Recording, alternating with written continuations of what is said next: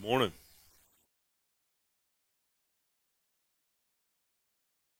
As I sat in that chair just a few moments ago and it cried out in pain, squeaked, maybe your chair squeaked this morning as you sat in your chair.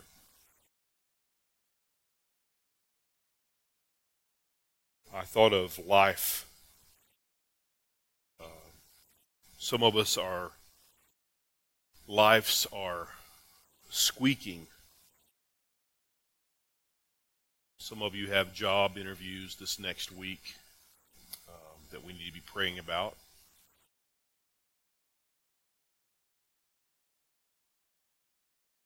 Some of you are struggling in other ways that I was made aware of this morning, and your life is squeaking.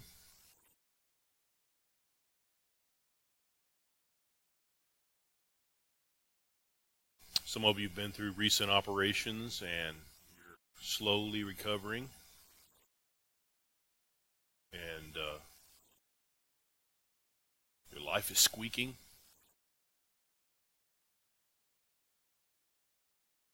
Sometimes storms move through North Texas and they take out lights and cause everything to turn purple. And we're reminded of a broken world in which we live and that we are squeaking. I don't know where you're at this morning, but when I sat in that chair and it squeaked a bit, and when I reflected on my own life and thinking of all the stuff, Jesus said this, "Therefore I tell you, don't be anxious." Listen.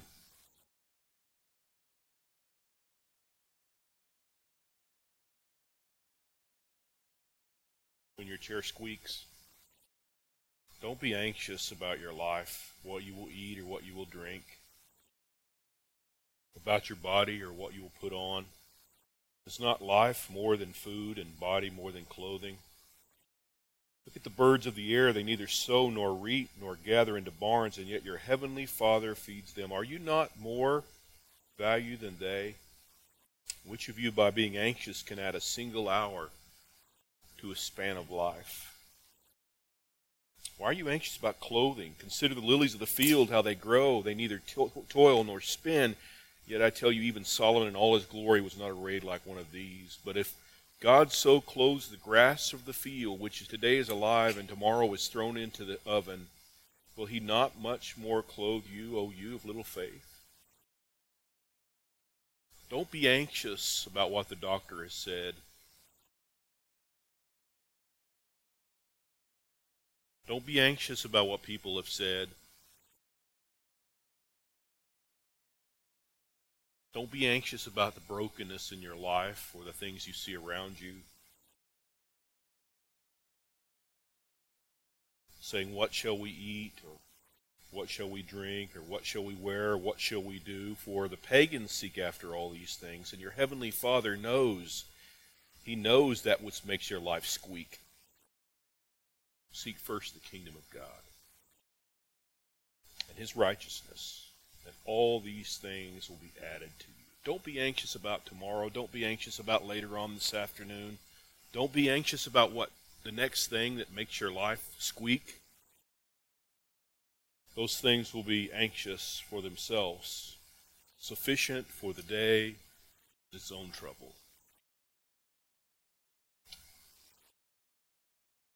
May the Lord add his blessing to the reading of his word.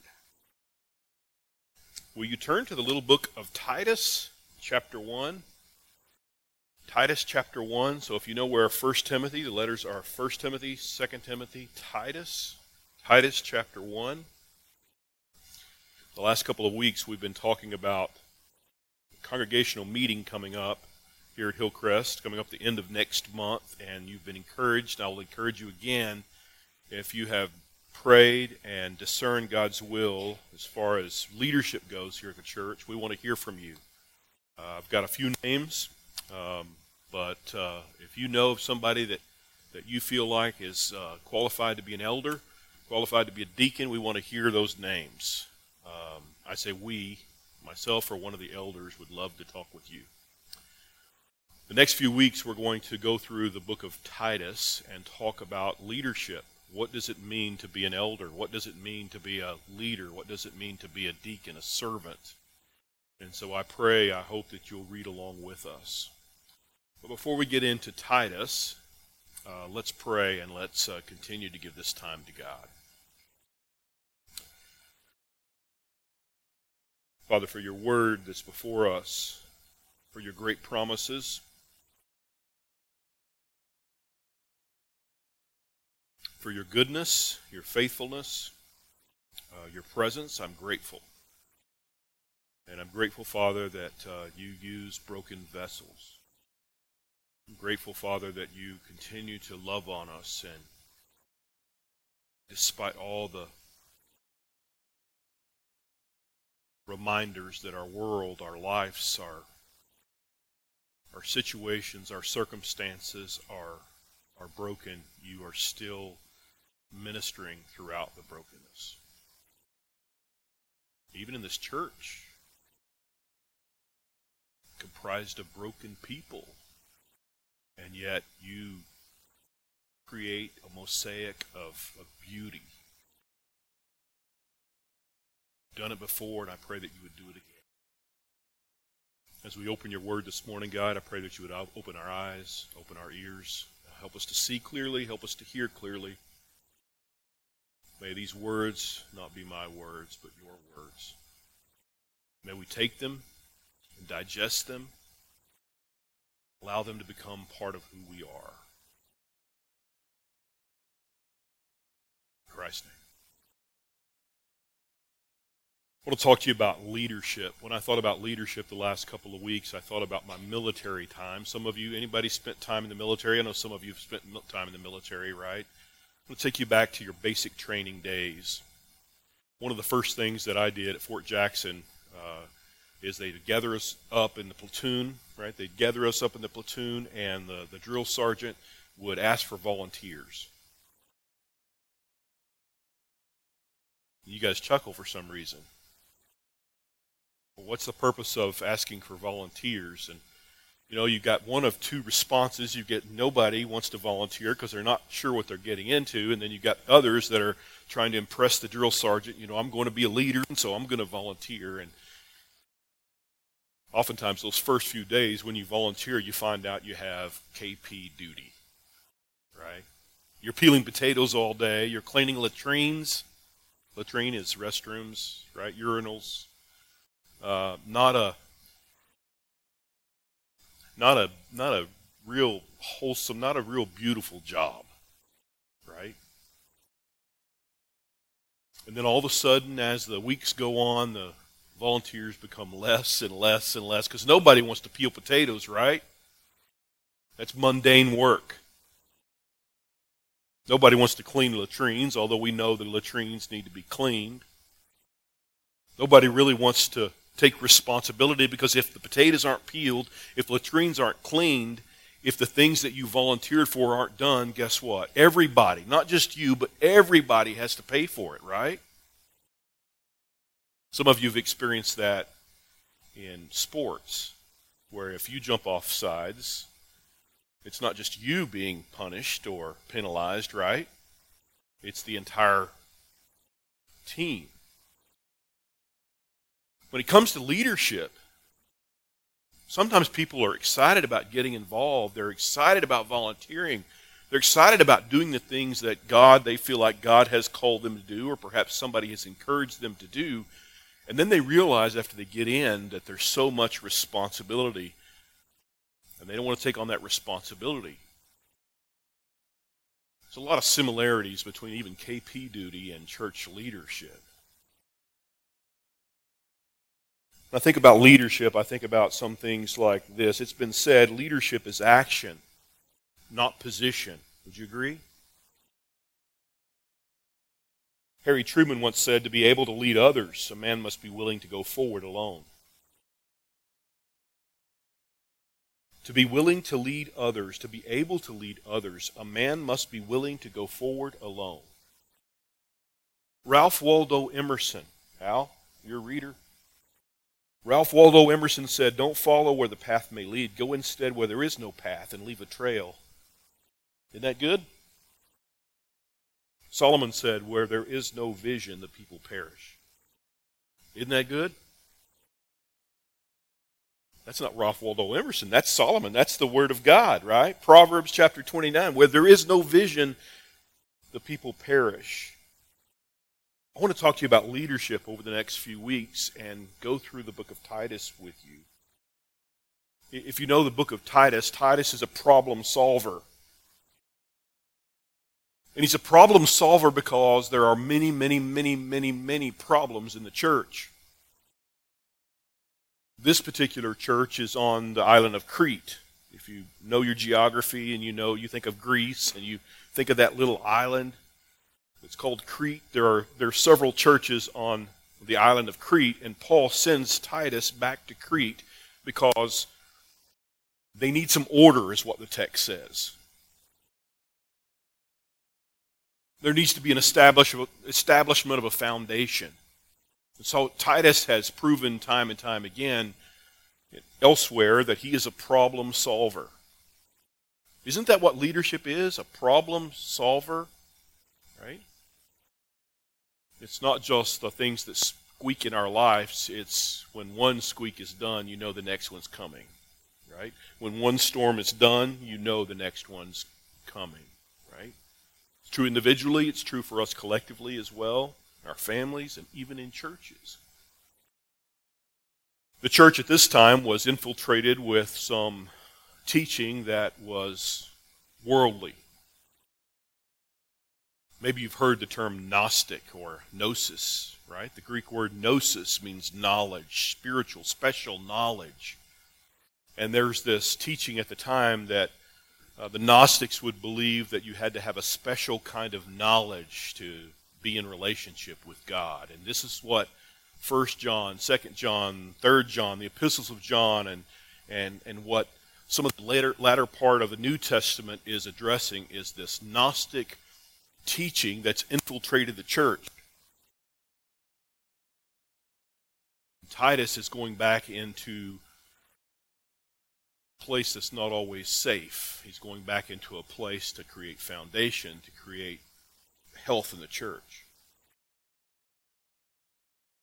If you see verse 1 of chapter 1, listen to what it says. Paul, it says, a servant of God. Did you know that Paul wrote 2/3 of the New Testament? 2/3 of the Testament the New Testament written by the Apostle Paul after God changed his heart. And listen to how he describes himself. Paul, a servant of God. Catch those words. A servant. You know, when you write letters, we don't often write letters anymore, do we? We write emails, we text each other, we send one another things on Messenger. But when you attempt to influence others, or when they attempt to influence you, I think one of the first things you got to get out of the way is what gives you the right to speak, or what gives them the right to speak into your life. Do you know what I'm saying? This is relationship kind of thing. So Paul gets right out of the way, right out of the gate. He's going to say, Titus, this is what gives me the right to speak into your life. I've been there. I've done that. I've got the t-shirt. Instead of Paul just describing what leadership is, he is leading Titus. Does that make sense? I think it's interesting that Paul describes himself as a servant of God. Now, if you know Paul's life, you know that wasn't always the case, right? He was a religious man, we'll grant him that, but he was misdirected in his religion. He was a Pharisee of Pharisees. He was trained under a man named Gamaliel. He was out killing Christians. He was out destroying every kind of thought at the time was heresy. He was responsible as people laid their cloaks before him as Stephen, the first martyr in the Christian faith, was being killed. That Paul. Before the conversion experience, that murderer, Paul. And then he meets Jesus, as you know. Does he have a right to speak into Titus's life? Does he have a right to speak into Timothy's life? Does he have a right to write to the Corinthians, the Galatians, the Ephesians, the Philippians, the Colossians? Paul would say, I have a right to do that because I've been there. I've done that. I've got the t-shirt. And right out of the gate, church, he describes himself not as a servant of the church, not as a servant of, fast forward 2,000 years, not as an employee of Hillcrest Christian Church, not as an attender or a member of Hillcrest Christian Church. He says, first and foremost, I am a servant of God. Do you hear that? And an apostle of Jesus Christ. Not only am I a servant of God, but I'm an apostle. I'm a messenger. I'm one who takes a message. I'm an ambassador. Have you ever thought of yourself as an ambassador? I tried to convince those in our Bible study this morning that whether you like it or not, you're a missionary. How many of you have accepted Jesus Christ? Most of us, if not all of us, right? How many of you consider yourself missionaries? How many of you live that way? I hope that's the case. I doubt it. And I think this is the problem. We think of, maybe it's just me, okay? I'll grant you. Maybe it's just me. But I'm going to be honest for a second. I think sometimes I think of missions over there. Missionaries over there. Somebody gets together and we ask for money because we need money for missions over there. And we don't often think of ourselves as missionaries right here. Messengers of Jesus Christ, ambassadors for Jesus Christ, wherever we happen to be. You hear that? And so when Paul says, I'm a servant of God, the other text that comes to mind is when Paul says, you're going to choose to be a servant of the world, or you're going to choose to be a servant of God. Some of you have hanging in your home a plaque or a piece of wood that quotes from Joshua, and it says, as for me and my house, I will serve the Lord. You guys know what I'm talking about, right? From Joshua chapter 24. Do what you want to do, but as for me and my house, we will serve the Lord, right? We've made a choice. We've decided what we're going to do. That's what Paul is. He's staking his claim right here. This is what's going to give me the ability to speak into your life, Titus. I'm a servant of God, and I'm also a messenger and ambassador for Jesus Christ. That gives me everything that I need on. Here's my resume, Titus. There could be no better qualities than be a servant of God, an apostle of Jesus Christ. It changes the playing field, right?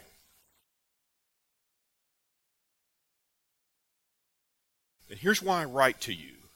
For the sake of the faith of God's elect. I asked you how many of you have received Jesus Christ, and many of you raised your hand. This is you.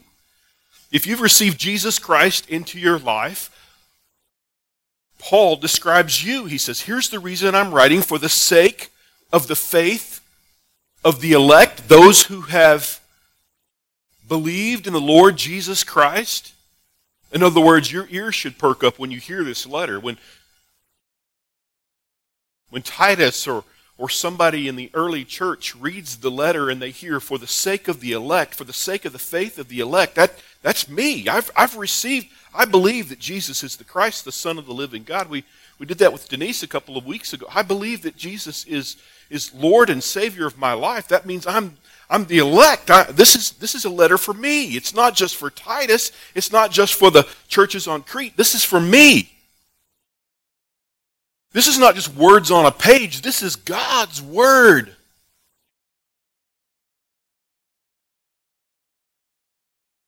Which accords with godliness. You want to be godly? You want to be like Jesus more today than you were yesterday? He's going to tell you the secret. And it's really no secret at all. The knowledge of the truth which accords with godliness.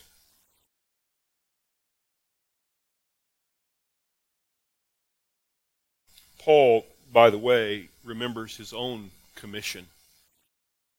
Think about Paul's commission. Remember the road on Damascus, right? He's headed to Damascus, and what's he going there for? He's going there to kill Christians, right? In Acts chapter 26, I think I've got it for you. It might be here in purple, but I've got it for you. I'll read it in case you can't. And when we had fallen, this is Paul giving his testimony. I've mentioned to you before, some churches still do this, where we have testimony time. This is Paul giving his testimony. When we had fallen, all fallen to the ground, I heard a voice saying to me in the Hebrew language, Saul, Saul, before he became Paul, right? Why are you persecuting me? It is hard for you to kick against the goads. We talked about that this morning, didn't we? You're being foolish, right? Why are you persecuting me? And I said, I being Saul said, who are you, Master? Who are you, sir? And the Lord said, I am Jesus whom you are persecuting. Rise and stand upon your feet, for I've appeared to you for this purpose. Now here it is. This is where Paul gets his marching orders. Here's the reason I've appeared to you, to appoint you as a servant. Remember what he says in Titus 1?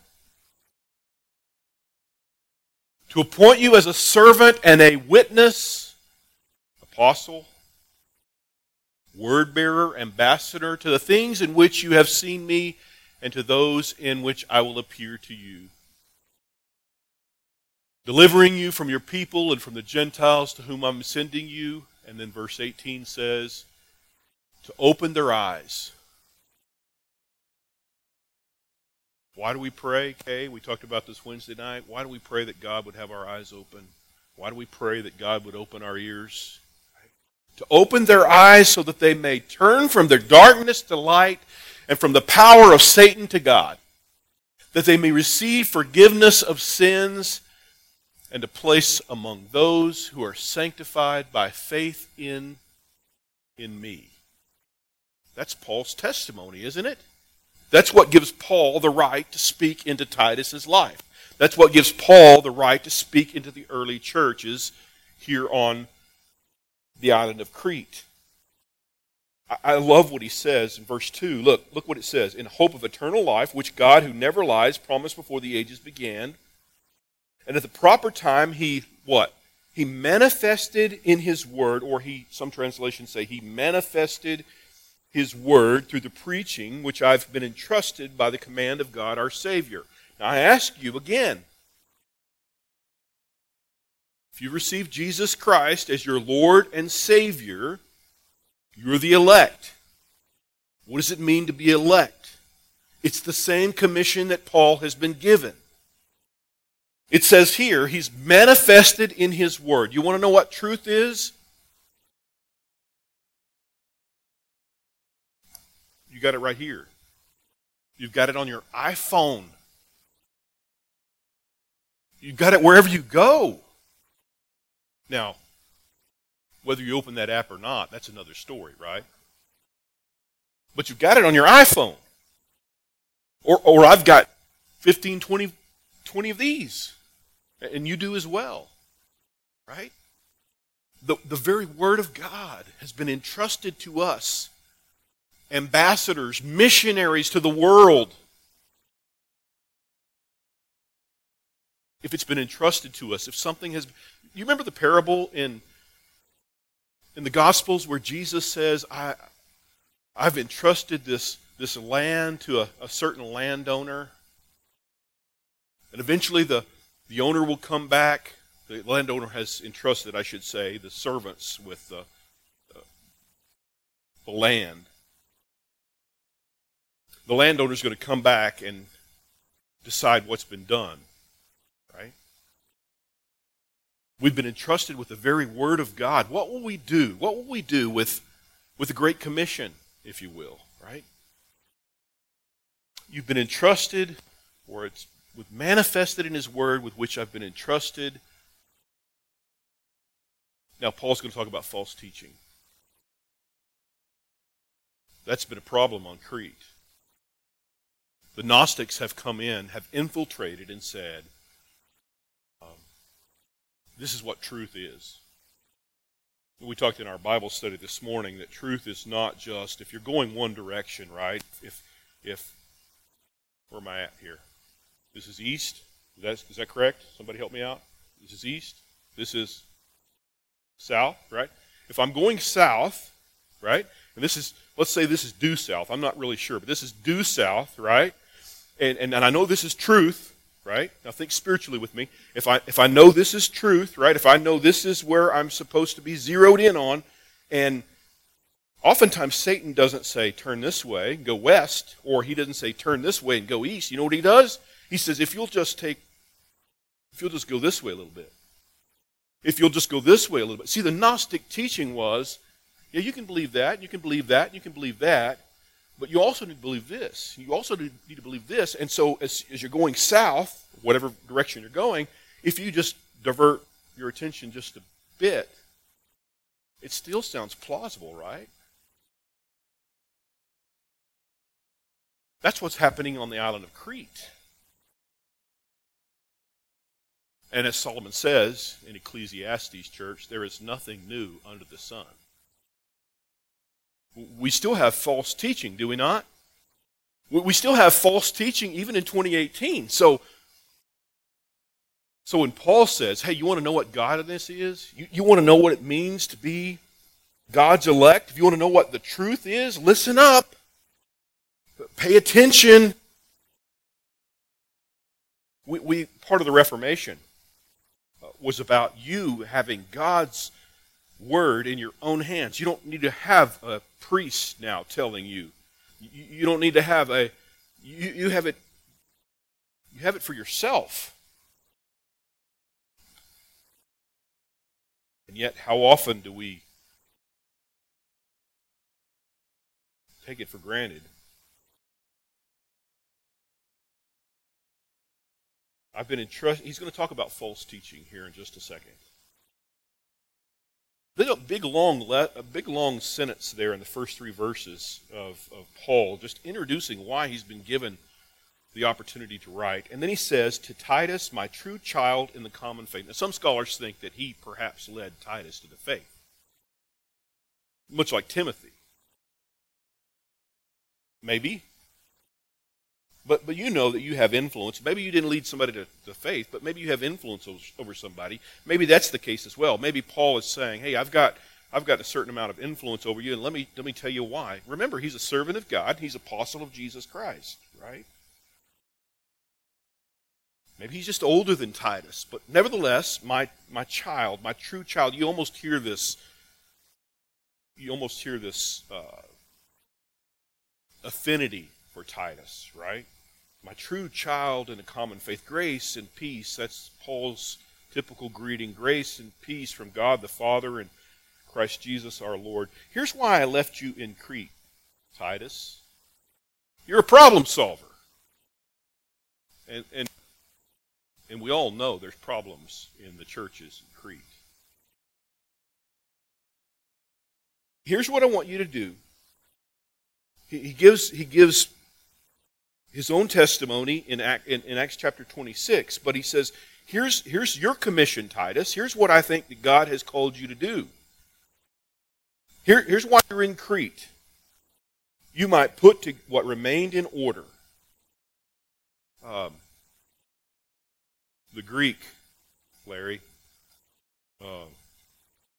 this is a medical term here, and this medical term where it says that you may put things into order, the medical term that's used there in the Greek is where things are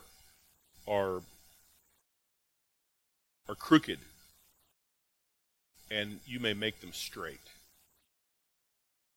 It's often used for Jesus when he does things with deformed people in the Gospels where they're crooked. and he heals them, and he makes them straight. I thought that was intriguing. I don't know if you catch that or not, but when Paul gives Titus his commission for what he's about to do in the churches in Crete, he uses that same Greek term where he says, so that you might put what remained into order. That's the Greek term, from crooked to straight. So that you might build the foundation, so that you might be the very, some of you know the term cornerstone. If you don't have a cornerstone, what happens to the foundation? It's not very sound, right? So here's what I want you to do, Titus, so that you may put what remained into order. And number 2, I think this is the next slide. Maybe. Put things into order. And number 2, to appoint elders. Now, somebody asked me Wednesday, we were talking about leadership in a Bible study here, and somebody said, and I can't remember, forgive me, I can't remember who it was, but it may have been Kay. Yes, Kay, you always got something good to say, so I'm always going to call on Kay. I'm not being facetious, I'm serious. And if it wasn't you, then forgive me. But you said, why do we vote on elders? Why do we vote on deacons? Was that you? Oh, it was. See, yeah, my memory's not all gone. And the answer was, we live in America. And past the war, post-war, we followed the republic ways, right? And we pass out these ballots, and we ask who's popular and who's not popular. Sounds like I'm really cynical, right? In regards to church leadership. But we've done it forever, as long as I can remember. Is that what Paul tells Titus to do here? No, he doesn't. He's not going to say, hey, find out who's popular and then make them an elder. What does he say? He says appoint elders. Why shouldn't we go that way? Well, why shouldn't we go that route? Now, our bylaws are kind of restrict us to do certain things. But I think this is something to be considered. In other words, it's not just about who's popular and who's not, who's been around the church for 40 years or 50 years. Do you follow what I'm saying? Titus is told to make things straight and appoint elders. Why?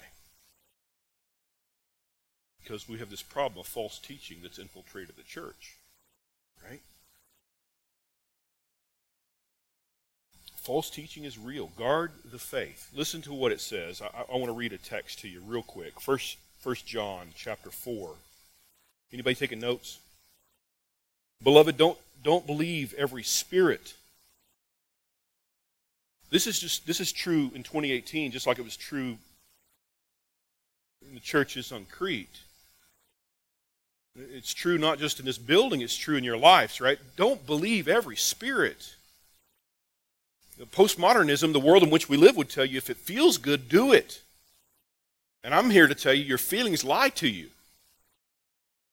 So you ought to test the spirit, right? See if it's true. See if it aligns with the Word of God. So John says, remember, John's writing to the Gnostics, or writing against the Gnostics as well. He says, Beloved, don't believe every spirit, but test the spirits to see whether they're from God. For many false prophets have gone out into the world. We could say, or in the churches in Crete, or in America in 2018, or in groups of people who call themselves churches, even. Many false prophets have gone out into the world. By this you know the Spirit of God. Listen, here's how you know what truth is. Here's how you know what godliness is. By this you know the Spirit of God. Every spirit that confesses Jesus Christ has come in the flesh is from God. By the way, the Gnostics believe he was just an apparition, right? He was just a... You got to confess Jesus as come in The flesh, right? This is God in the flesh. By this you know the Spirit of God. Every spirit that confesses Jesus Christ has come in the flesh is from God, and every spirit that does not confess Jesus is not from God. This is the spirit of the Antichrist, which you heard was coming and now is in the world already. You hear the danger of false teaching? We're going to see that over the next couple of weeks. False teaching is real, just as real in 2018 as it was in the early churches on Crete. And Paul and Titus has been commissioned by God, and more importantly, he's been commissioned by God to establish this foundation for churches and to appoint elders, presbyters, overseers, if you want to call them that. Hebrews chapter 13, verse 17. What does it mean to be an elder? What does it mean to be what does it mean to be an overseer? What does it mean? Many of you have experienced bad leadership, whether it's been in the church or in secular world or whatever the case may be. And I want you to understand that secular leadership is not always godly leadership. That should go without saying, right?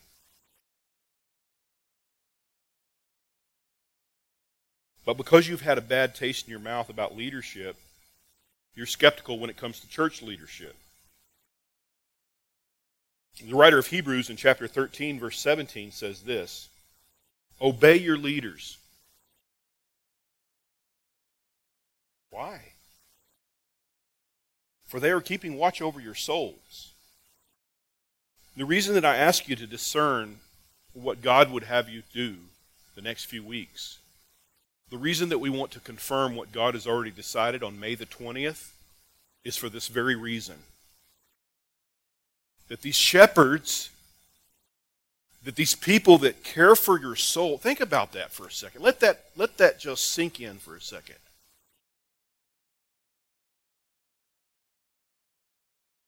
The American way of life is we gather in a boardroom and we vote on who's going to clean the toilets or not. Who's going to clean the latrines, who's going to mow the grass, who's going to peel the potatoes, that's the American way of life.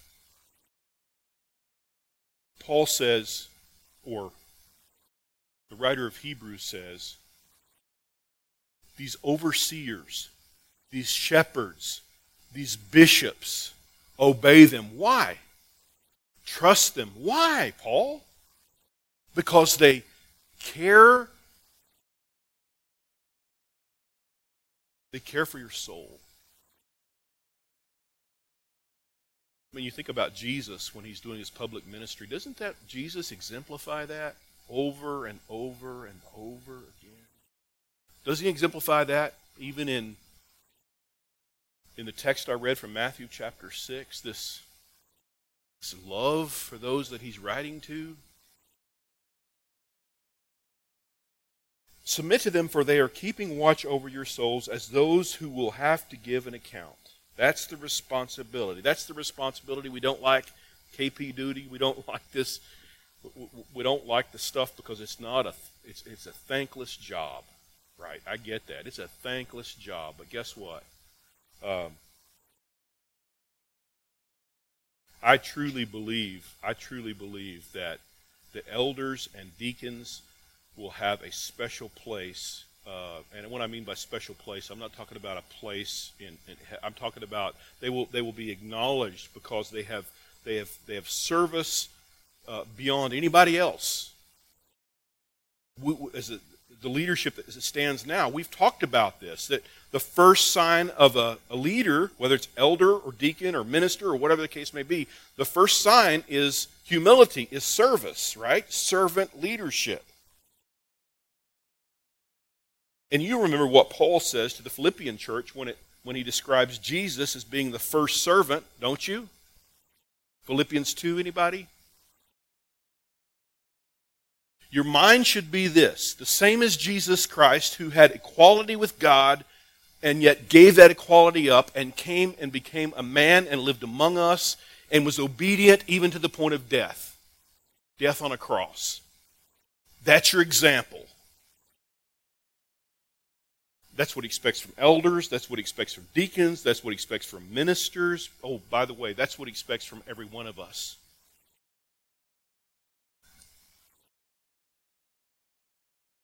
Let these people that serve do this with joy. Let them do this with joy, not with groaning, for that would be of no advantage to you. Do you hear how important elders, overseers are to the church? And then listen to these, we'll talk more about these qualities, these character traits that Paul lines out. I think I've got a couple of slides for you, by the way. Paul says they should be above reproach. What that means is, in English, they should be blameless. Are you a gambler? Is there sin in your life? Are you a drunkard? Are you an adulterer? Are you a fornicator? Are you a murderer? Do you lack self-control? It must be above reproach, blameless. The husband of one wife, devotion.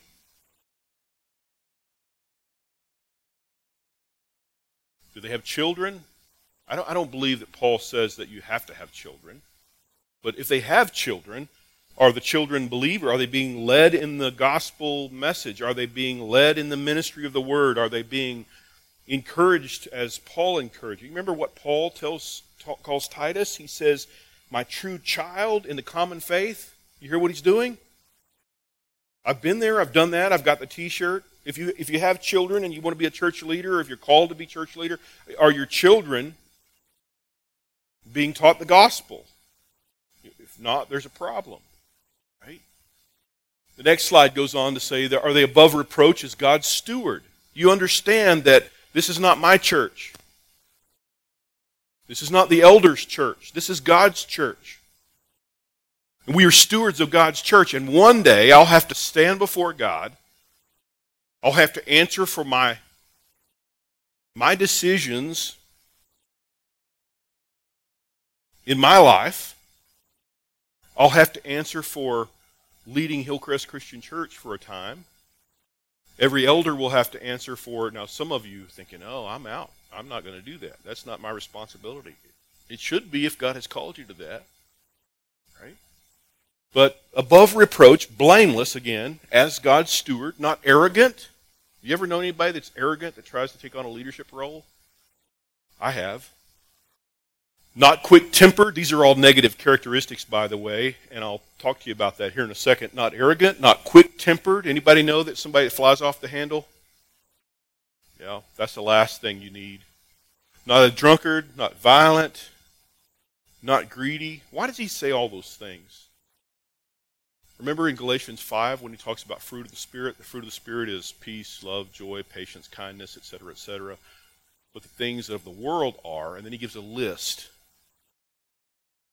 of negative characteristic traits that says these people don't have the Spirit. Same thing here. And we're talking about leadership in the church. In God's church, right? These are the positive characteristic traits. They're hospitable. We talked about that Wednesday night. That looks different for all of us because we all have different personalities, but they're hospitable. In other words, they think of others before they think of themselves. They're lovers of good. Why would you confirm somebody as an elder who doesn't know the Word of God? I see it happen all the time. And if you've been around the church, Glenn, you're shaking your head like this. You've been around the church. You've seen it, right? We all have. Because we follow this popularity contest rather than what God has already said. Self-controlled, upright. Remember Job, who's blameless and upright? Right? That's one of his character traits, is what he's described as. Holy means to be set apart, of course, and disciplined. What allows you to do those things? What makes you hospitable? What makes you the lover of good? What makes you self-controlled and upright and holy and disciplined? There's only one. My flesh will never be that. You get what I'm saying? Paul says it this way in Romans 7, the things I want to do, I don't do. The things that I keep on doing, I hate those things. What a wretched man I am. You know what he's saying? Then he says, praise God, there's no condemnation for those in Christ Jesus. That's the end of Romans 7, first of Romans chapter 8. But this idea of hospitable, lover of good, self-controlled, upright, holy, disciplined, if you're mature in the faith, you know you cannot do that by your own merits. You cannot do that by your own strength. You can't, no matter how hard you try. So what does he tell the Galatian church in chapter 2, verse 12? I must crucify myself daily. I got to get out of the way and let God do what God wants to do. You hear that? Before I'm served, I need to serve. Man, if we could just, if you don't get anything else at all, please, please, please think about that for a second. Serve.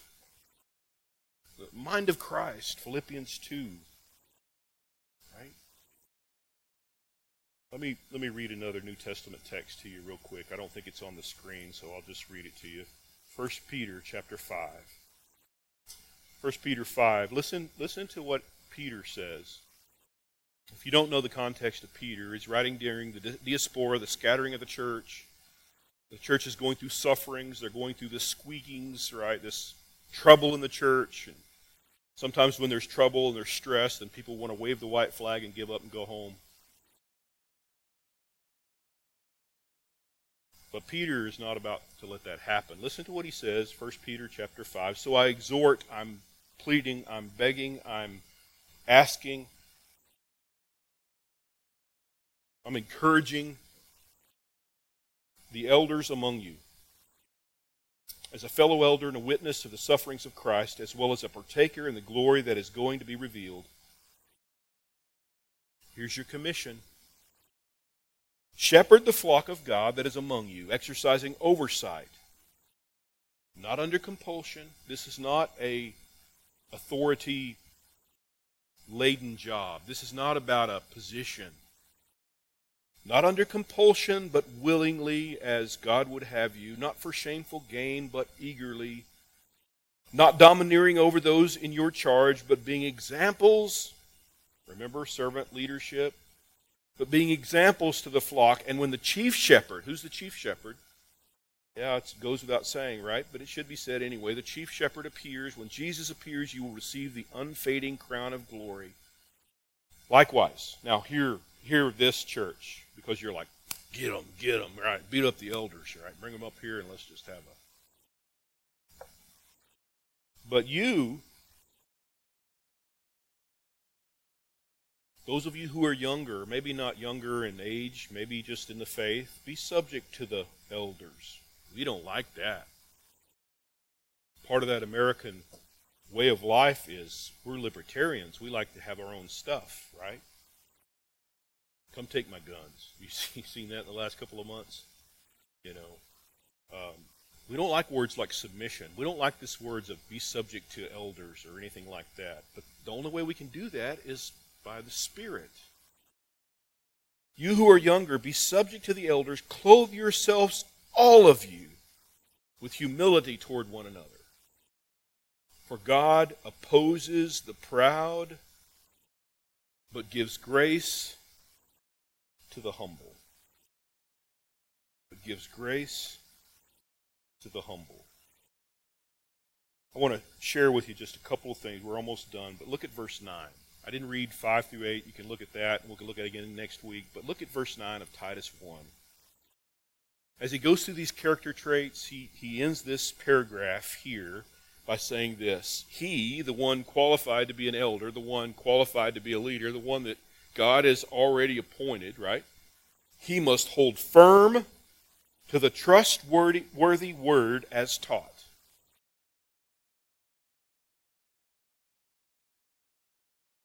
There's all kinds of false teachings going on in our world today.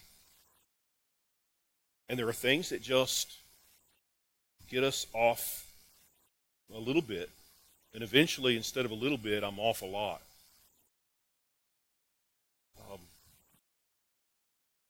That's why it's important they're called to preach and teach and admonish and care for the flock, because these are dangerous times, right? Know the gospel. He must hold firm to the trustworthy word as taught, so that he may be able to give instruction. An elder's role is not to bury their head in the sand and act like nothing, or to close their ears, or to never deal with conflict, because conflict's coming, I can promise you. He must hold firm to the trustworthy word as taught, so that he may be able to give instruction in sound doctrine. And also, now here's really the struggle, right? This is the challenge. And also be able to rebuke those who contradict good doctrine. Even in the church today? Even in the church today. Even at Hillcrest Christian Church, it's possible. You understand every time you stake a claim for God that Satan gets more involved, right? Here's my plea to you, church. As you're praying that God would reveal to you who leadership is come May the 20th, whatever that looks like moving forward, elders, deacons, minister, whatever the case may be, I pray that you would go back here and review not what I say, because what I say is not important, what God says. Look at the 1 Timothy text. Look at the Titus text. Discern with the Spirit of God. Many of you raised your hand and said you've received Jesus Christ as Lord and Savior. If that's the case, you have the same Holy Spirit that raised Jesus from the dead living within you.